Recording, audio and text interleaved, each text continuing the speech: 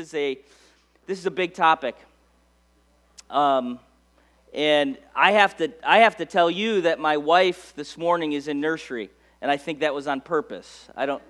She's down in nursery, so that means a couple of things. Number one, it means that the gauge of looking down to her and getting an eye roll of how appropriate I am is gone. So I'm sorry, but I want to tell you that we kind of sent out the email and we sent out this idea, if you want your kids here, you guys gauge the age, because I want to speak frankly this morning about this topic. Is that okay with everybody? So we are going to say words, all right? We're going to say the word penis. We're going to say the word vagina. We're going to say the word sex today in church. I've wanted to do that for years. I've just...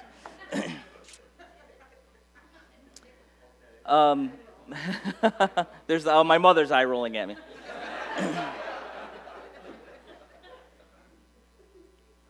Because the Bible addresses it. Isn't it great that we have a God who has spoken to us about this issue? Because he's the God who created it. Isn't that a good thing? And for us to I was talking to Doreen this morning about it, for us to let every other area of our world speak to us and our children about sex, and for us to not speak to it from Scripture would be crazy. Is that not true? And so the Bible addresses it, and let's pray. How about that? Can we pray together this morning that God would speak to us this morning? God, we thank you for your word. Thank you for who you are. Jesus, your name is so powerful. It is our hope. We recognize this morning, as we engage this topic, that there is a lot of pain and hurt and a lot of things that everyone brings to this morning. So God, I just pray this morning that your grace and your love and your healing and your authority and your word would wash over each of us this morning as we look to you as our hope, as our answer, and as our joy. God, you must speak this morning. Our words are nothing. Your word is everything. And we trust you. In Jesus' name, everybody said, amen. Turn with me to 1 Thessalonians chapter 4, verses 1 through 8. We're going to read that together this morning. And when we do that, I want to recognize that there are a lot of people in this room. There's a lot of different people in this room. In this room, there are virgins who have never experienced any kind of sexual contact. In this room, there are married couples who kept themselves pure until their wedding day. In this room, there are folks that came to Christ maybe later or had a perspective of sexuality that was adjusted by faith in God and living apart from Christ prior to that. Maybe had lots of sexual experience outside of marriage. There are those who are potentially divorced in this room and struggled, those who struggled maybe through infidelity in their marriage in this room. There are those who struggle with pornography and that addiction in this room. There are those who struggle maybe with same-sex attraction in this room. There are those who daily struggle with the reality that in their lives they have potentially been sexually abused in this room. And I recognize that in a room this size, all of those things are potentially true and present.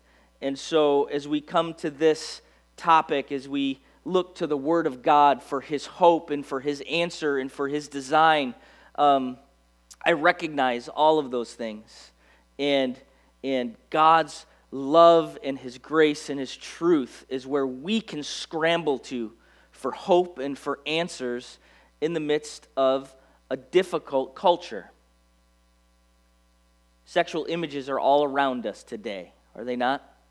Every billboard, every magazine, every commercial. Sex sells.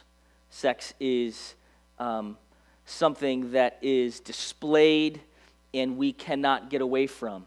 The accessibility to sexual images is at an all-time high in our culture.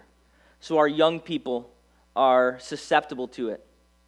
As a prosecutor, as a sex crimes prosecutor and special victims prosecutor, we recognized in about 2008 that smart devices and junior high reality collided, and it was a recipe for disaster.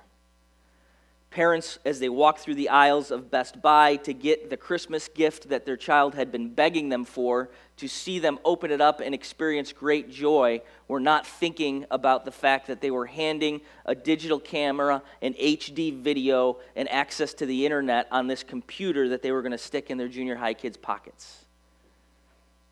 And the implications have been disastrous. So we are facing a new day, are we not? But we're facing an old issue. And God absolutely speaks to this in powerful, powerful ways for each of us. So let's read 1 Thessalonians together. 1 Thessalonians chapter 4, verses 1 through 8. Finally, then, brothers, we ask and urge you in the Lord Jesus that you received from us how you ought to walk and to please God, just as you are doing, that you do so more and more, For you know what instructions we gave you through the Lord Jesus. For this is the will of God. For this is the will of God, your sanctification. Amen? What hope is in that passage? For this is the will of God, your sanctification, that you abstain from sexual immorality, that each one of you know how to control his own body in holiness and honor, not in the passions of lust, like the Gentiles who do not know God, that no one transgress and wrong his brother in this matter, because the Lord is an avenger in all these things, as we told you beforehand and solemnly warned you. For God has not called us for impurity, but in holiness. Therefore, whoever disregards this, disregards not man, but God, who gives his Holy Spirit to you. This is the word of the Lord. Amen? So what is this sexual immorality? You know, we see in Scripture adultery, which would be the sexual contact with someone other than your spouse. We see in the Sermon on the Mount that to look upon a woman, as Jesus said, with lust on your eye, in your heart, you've committed adultery already. So we see this idea of lust that's mentioned in this passage and mentioned by Jesus. A thought process, maybe not the physical act of adultery, but the thinking upon other people other than your spouse in a sexual manner. We see the idea of fornication or sex outside of marriage. Sexual immorality as a blanket is addressed in 1 Thessalonians. What a powerful passage that is. And I want to look at that and derive from that our hope and our answers to these very difficult questions. Sexual immorality, sexual promiscuity, sexual sin has become, in our culture, I would say, the norm. Would you agree with me? I think we've normalized it. I think people would say to us, what's the big deal? I mean, it's just sex. What's the big deal? It's whatever you want to do individually with your own body in relationship to your own sexuality and however you feel about it. And that's become the norm of our culture, the lie of our culture. You know, North Korea is a big deal, right? Like, world peace is a big deal. Hunger is a big deal. Why is this even something we're addressing? Why is this even a big deal? And I think we see in Thessalonians that this is a huge deal that is so much bigger than today's issues this side of heaven, because it really has an impact on eternity, does it not? Now, if you're a humanist, if you're a naturalist, if you don't have any faith in God or a God, and you believe that the span of your days is really all that matters here on earth, and don't have any concept of eternity, but just completely consumed with humanity and naturalism, and that's all that matters, then everything I'm about to say is complete hogwash. But if there is a God, if there is eternity, then the way we behave in relationship to the sexuality that this Creator gave us has huge implications and ramifications. We need to look to God for what He says about it and how we're to engage this, are we not? If He is real and He has created us and He loves us. So that's what we're going to do this morning. You know, I think we have to look at creation in the scope of this Thessalonians passage, really to see God's design. I mean, the reality at the end of the day is that God created this, right? When we think of creation and we go back to Genesis, what do we think of? We think of the 8, let it be's. Let there be light, let there be earth, let there be this, let there be that. And we see God's creation of trees. We see God's creation of matter. We see God's creation of things that breathe or that live. We see photosynthesis. We see the way oxygen is made. We see the waters. We see creation in terms of matter and everything that God created in the let it be throughout the Genesis account. But then we see in Genesis 1:24 the mandate that God should go out, that God called man to go out and to procreate, to produce, and to take dominion over the earth. So we see the dominion mandate in Genesis. God calls us. He made man, He made woman, and He called them to have children and to take dominion over the land. We see in Genesis chapter 2 that God speaks and He says, for this reason a man shall leave his mother and father and cleave to his wife. Amen? Moms and dads, your sons need to grow up and leave. Amen? Come on. Grow up, take responsibility, get a job, cleave to their wives as they fulfill the dominion or the mandate from Genesis to go out and to do these things. God's created this and designed it because it's good, right? God created it and designed it for a purpose. God created sex and sexual desire. We see it in 1 Thessalonians, do we not? Take a look at it again. Finally then, brothers, we ask and urge you in the Lord Jesus that you received from us how you ought to walk to please God, just as you are doing, to do so more and more. For you know what instructions we gave you through the Lord Jesus. For this is the will of God, your sanctification, that you abstain from sexual immorality, that each one of you know how to control his own body. Listen to this. In holiness and in honor, not in the passions of lust, like the Gentiles who do not know God. So God has called you to engage sexual desire in holiness and in honor, not as if you don't know God and you just pursue the lusts of your flesh. Does that make sense? So God created sexual desire. He created sexual activity. God, listen, if we think about this in relationship to creation, God created us. He created the male genitalia. He created the female genitalia. He created the blood vessels. He created the nerve endings. Listen, God didn't create in the garden and then go away and then Satan came along and drew a little penis in the dirt and threw it on the guy, right? This is not some afterthought in an evil, dirty way. This is something that God did. God created this for your joy. Amen? Amen. We need to think of it that way. God created sexual desire to be pursued in holiness and in honor.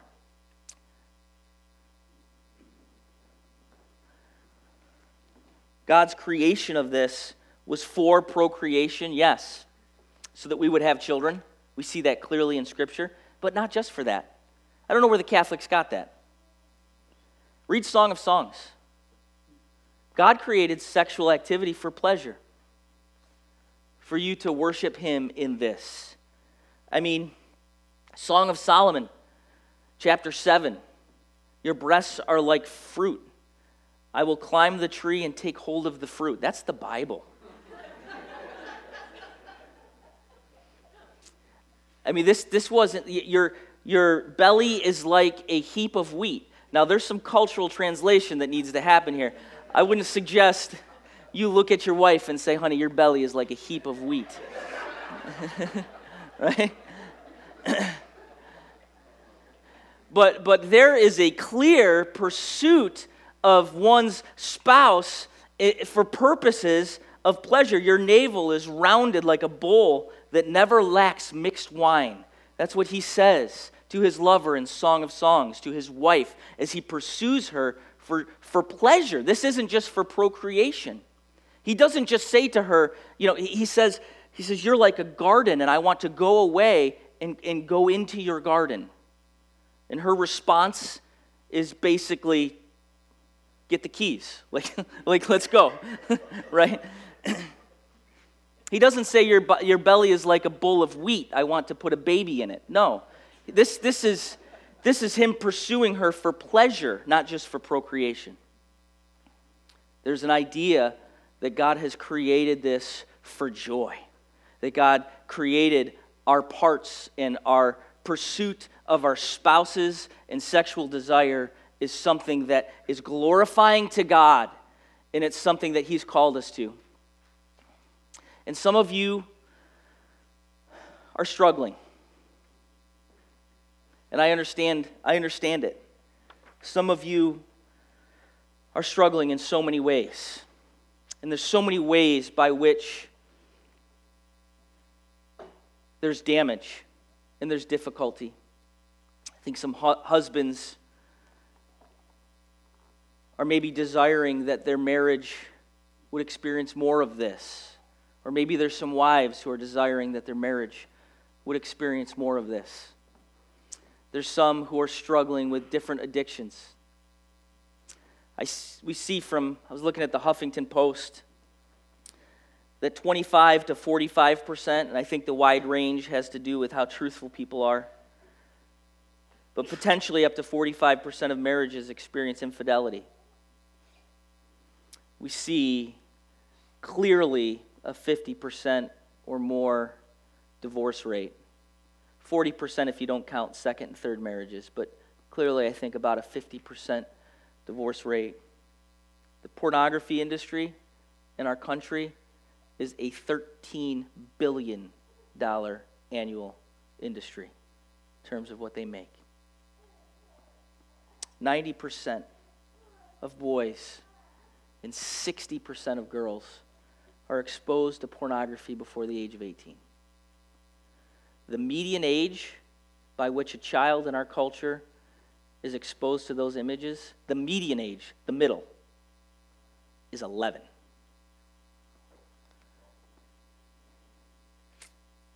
Research clearly shows that hardcore pornography and images of pornography absolutely change the synapses in the brain of the viewer.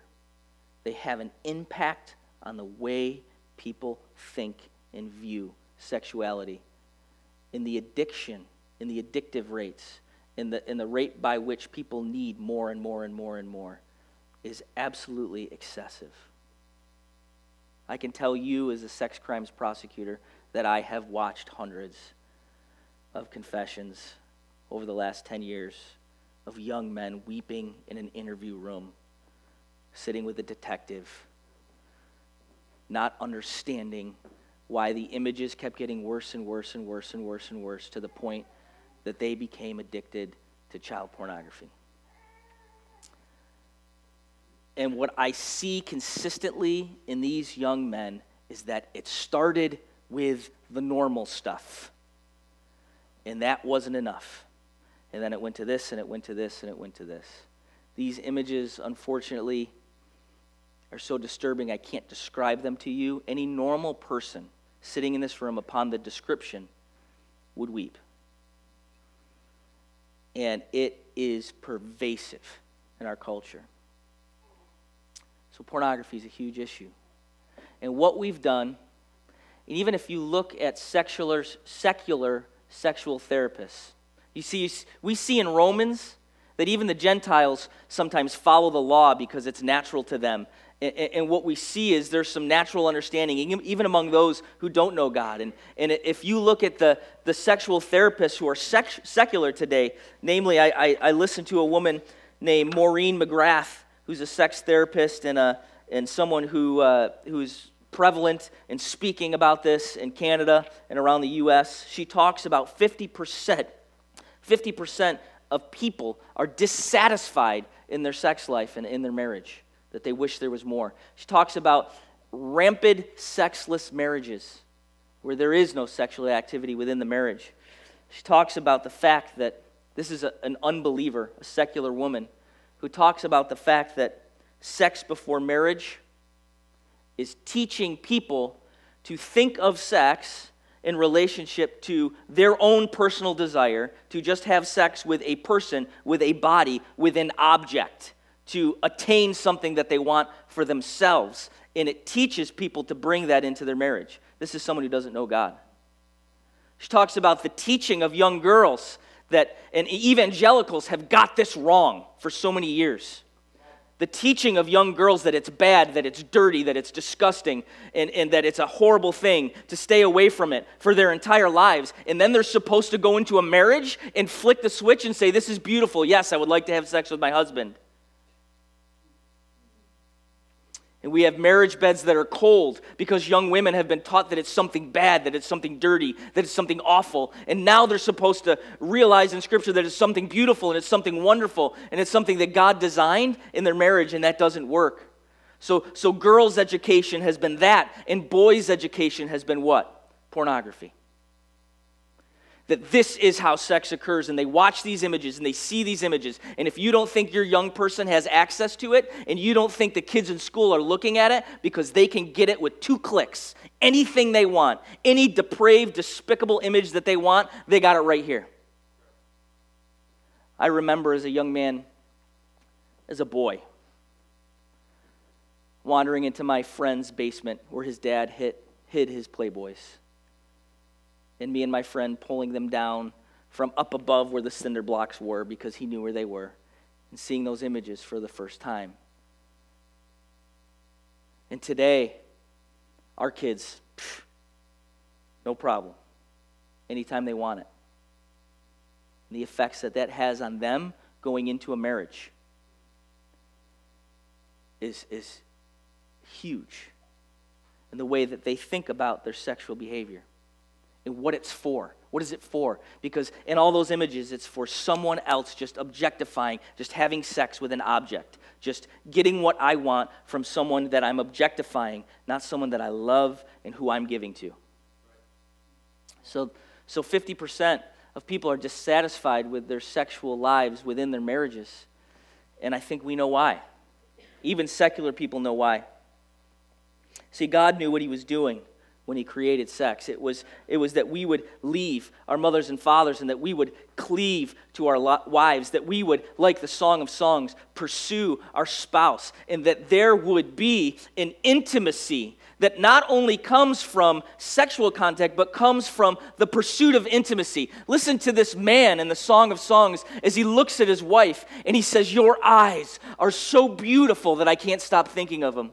Your neck is something that drives me crazy. You are a beautiful person. And as they look at each other and they have conversation and they speak to each other, the intimacy grows into a relationship that we see in the Song of Songs. When they're speaking to each other this way, then there's a withholding where they step back and they say, but our time has not come yet. And there's a withholding where they do not engage in sexual contact. If you're a teenager here, if you're a young person here, if you're a single, this is what God's calling you to pursue. God's calling you to pursue a relationship, to find, young men, a godly wife that you can love for the rest of your lives. And that you would date a godly woman and you would have conversations with her and talk with her and speak to her and then withhold from that sexual contact until the day is ripe, like the Song of Songs says. I can look at my wife and I can say there is something between us and our relationship that is completely unique for us that no one else on this planet has ever experienced but me and you. That's what you're pursuing. For those of you who that's not a possibility, for those of you who have fallen in this regard, and all of us have, listen, all of us have, in a number of different ways. Look at 1 Thessalonians. We're going to get there, I promise. God's grace is there for you. I hope you don't mind, but as I'm looking at the time, I'm going to go a little long today. God's grace, His healing. It's never too late to begin to think rightly and to have God adjust this area of our lives. Amen? Intimacy. Intimacy is what's missing. Conversation. Listen, college kids, single kids, teenagers, as you start dating, adults who are single and dating, once the sexual contact starts, forget about it. You stop talking, right? Right? Come on. We've all been there, those of us that are older. You start, every time you see each other, you go somewhere and make out for 3 hours and then leave, right? And the conversation is over. And what God's calling you to is a withholding of that and an intimate conversation, a developing of that relationship, a pursuing of your spouse, a pursuing of this person that God's calling you potentially to marry in an intimate way. Amen? So God's designed this to be very, very powerful and to actually work. God's design works. I love people who just say, just do whatever we want. It's just sex. Just do whatever you feel. Do whatever you want. Who is this God? Who is this God? He's the one who designed it, who created it, and who made it. Amen? God speaks to this. God tells us how things work. Proverbs says, wisdom cries out in the street. How long are you going to do things your own way when I've called you to do it this way? Proverbs cries out to us as wisdom is this woman in the street yelling to us. And in relationship to this topic, wisdom is crying out in the street for you to do it the way that God designed it to be done. Because outside of that will damage and hurt you and destroy you. Wisdom cries out in the street. We see in Isaiah that God describes to his people how to deal with wheat and barley. Right? God speaks to these things because the way he designed it to work is how it works, and he gives us instruction in this regard. And he's instructed us here. He's designed it, and it works the way he's called it to work. So let's look at 1 Thessalonians more closely, and I will walk through this as quickly as I can. God's called us in verse 1 to walk pleasing to God. And it says, you have been doing this. I want you to do it more and more. Folks, I want you to hear this. What a great way this passage is written for us. Some of you are sitting here feeling guilt, feeling shame, thinking to yourself, I've screwed up too much to fix this. I want you to hear the word of the Lord. He's calling you to walk today, pleasing to God. And he says, not you've totally screwed up, you're done, you're finished.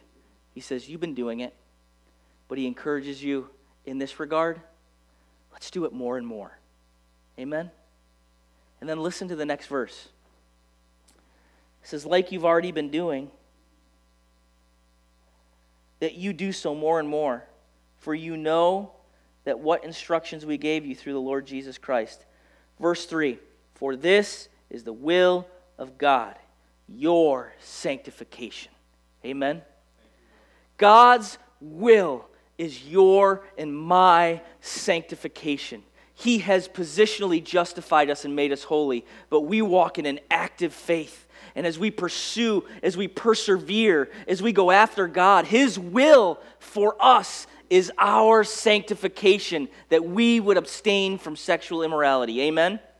If you've screwed up, his will for you is sanctification. If you've been failing your whole life, his will for you is sanctification. If you messed up this morning and clicked on that mouse and looked at images, his will for you today is sanctification. If you just are overwhelmed with the struggle of this, his will for you is sanctification. Who are you today to think you could out-sin the cross? You can't. He saved you, and he loves you. And his will for you today is sanctification. Amen? There's grace for you. There's grace for me. But our faith needs to be active. Here is the other deception that this passage confronts head on. And I've heard people say this before. So if you're saying sexual sin leads to hell, like the Bible says, are you saying I can lose my salvation? Are you saying that my salvation goes away? What a complete, deceptive misconception of what your saving faith is. Your works don't save you. The grace of God through faith saves you, but your faith is an active, pursuing faith. You cannot separate your faith, the saving faith, the gift that God's given you of faith. You cannot separate that from your action and your pursuit of God. If there is grace and faith active in your life, you will begin to pursue Him, to know Him. Amen? Faith is active. And that's what this passage says. The will of God is your sanctification, that you would abstain from sexual immorality. Amen? He's calling us to abstain for this because He loves us, because His will is for sanctification. We see in verse 4, take a look at that with me, that each one of you know how to control his own body in holiness and honor, not in the passions of lust, like the Gentiles who do not know God. This passage has a little bit of challenge to it exegetically. There's versions, if you have the NAS, that maybe say that you would control your own body in the ESV, but it says that you would take a wife in some other passages. And there's different ways of interpreting this. I'm not going to get into, I don't have time to debate which one is more real in terms of whether it would be control your own body or control your own vessel or go take a wife so that you would not sin. It doesn't matter, because at the end of the day, your pursuit of sexual desire, whether it's in controlling of your own body or in the taking of a wife, like in Corinthians says that you would take a wife, husbands, lest you sin, and wives, lest you sin, that you would have a husband. This idea of the pursuit of sexual holiness is so that, look at this, that you would control your own bodies or control in a way that you would take a spouse. I'm sorry, I just lost. That each one of you know how to control his own body in holiness and in honor, not in the passions of lust like the Gentiles who do not know God. So look at this. Look at what God is saying here. God created sexual desire, and sexual desire is a good thing. God created us to have it. But He created us to have sexual desire in a way that we do it in holiness towards God and honor towards the other person, not in the passions of our lust like the Gentiles do who do not know God. Do you see the difference? Folks, this is the difference. This is what God's called us to. That you would pursue sexual desire and sexual relationship with your spouse in a way that is holy to God and honoring to Him or her, not in a selfish, lustful way as if you don't even know God. And that's the difference between sexual purity and sexual sin. And this is a daily battle. Think about it. What is pornography? You're viewing sexual images for the purpose of getting sexual fulfillment from objectifying an image, who's a real person, by the way, on the screen. No care for her or him. No care for their lives. The next verse in Thessalonians says, God will avenge when you hurt your brother in this way. And what does that tell us? Let me tell you what it tells us. That woman on that image engaging in those acts that you are using selfishly for your own sexual desire is someone's daughter. Someone's sister. It's someone's family member. It's God's creation, who's an image bearer of God. And we're using that for our own sexual pleasure with no care or regard.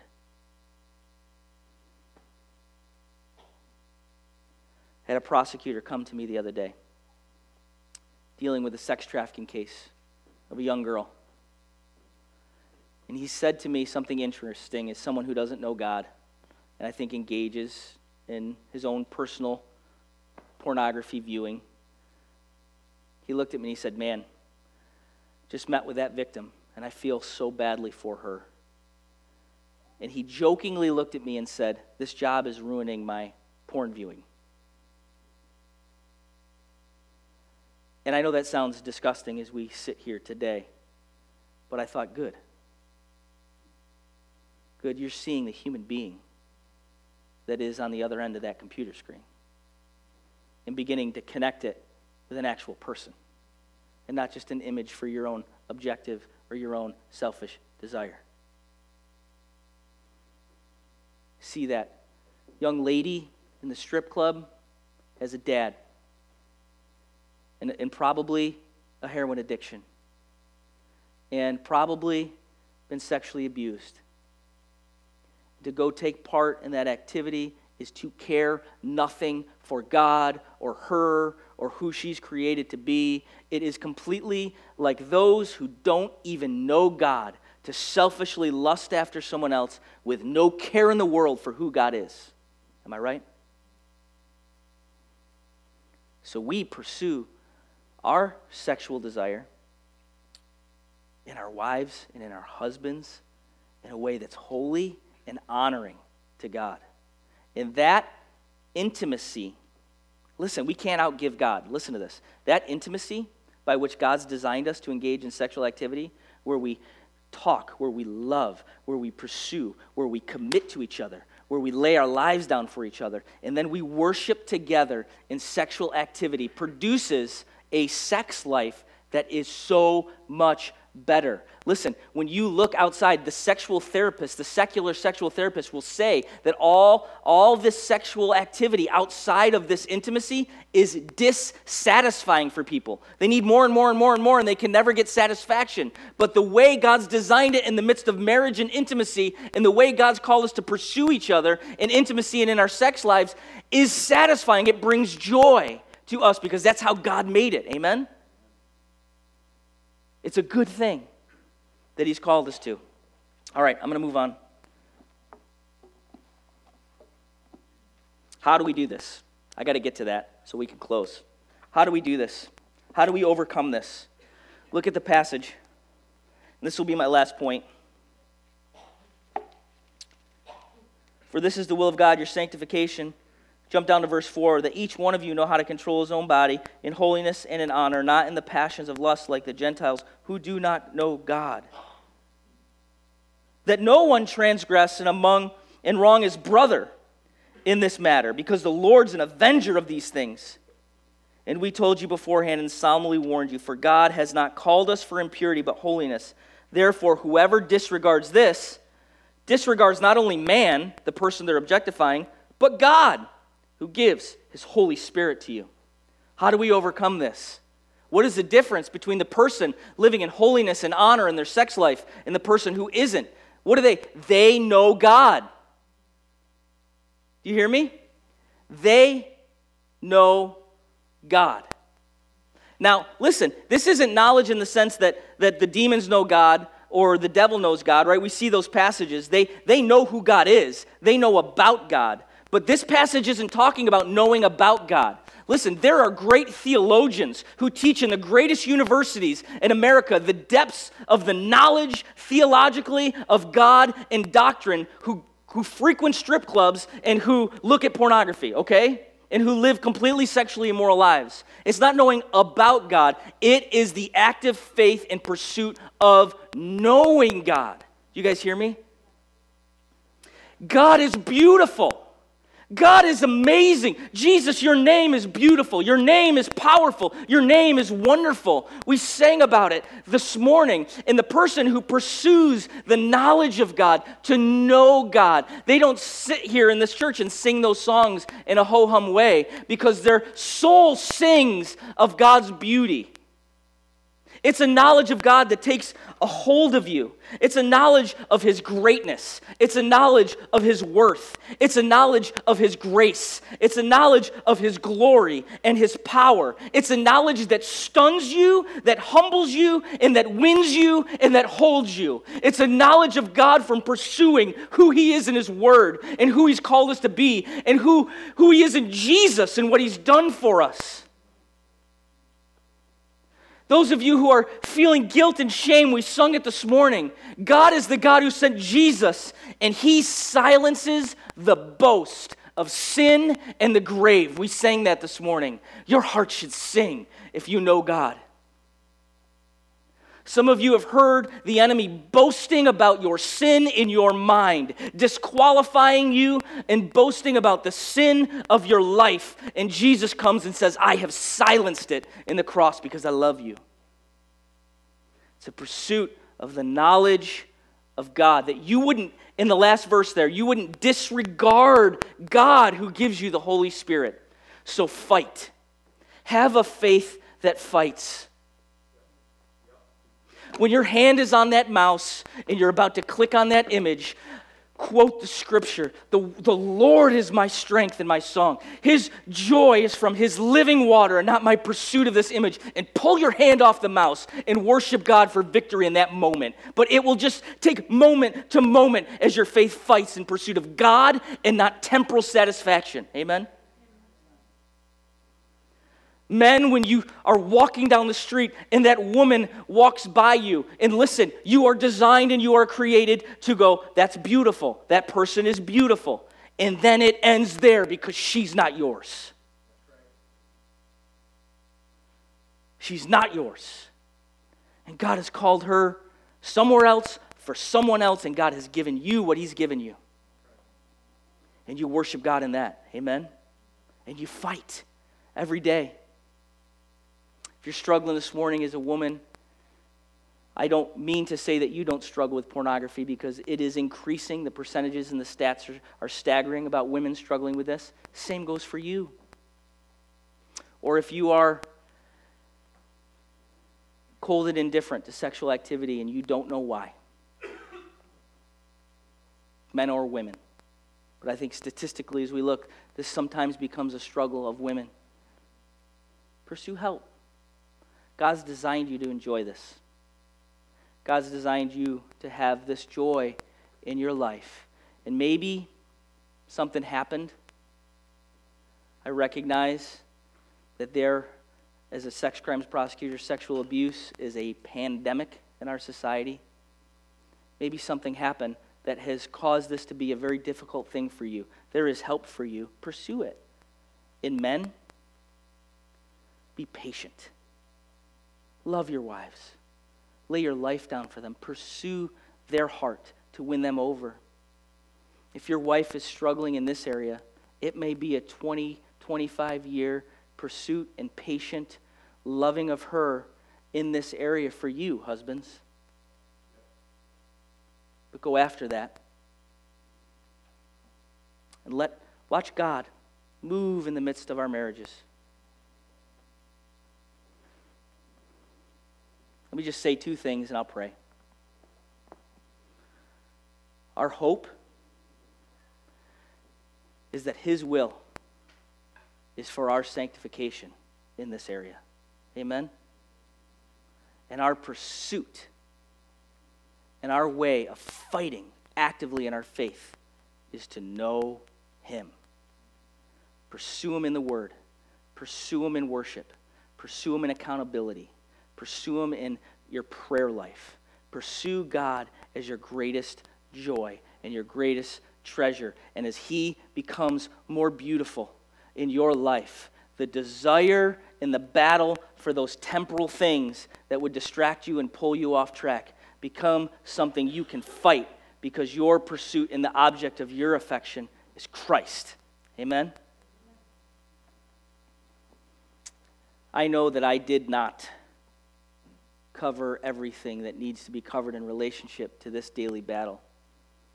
My prayer is that the Word of God has spoken in relationship to what He's designed this to be and how we can live in it with an active faith and a pursuit of a God who loves us and whose will is for us to be sanctified more and more every day. Amen? Let's pray.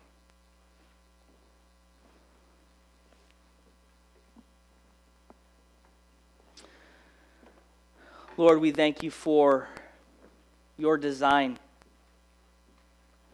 You are a brilliant creator. And yes, the fall, sin that entered this world has shaken and shattered and altered this area of our life in particular. We recognize that people's desires are off track here because of sin. And whether it's heterosexual temptation and a desire to be with those outside of what you've ordained, or even homosexual temptation, for whatever reason, your grace and your desire for us to pursue you and to pursue who you are and what you've designed it to be doesn't change.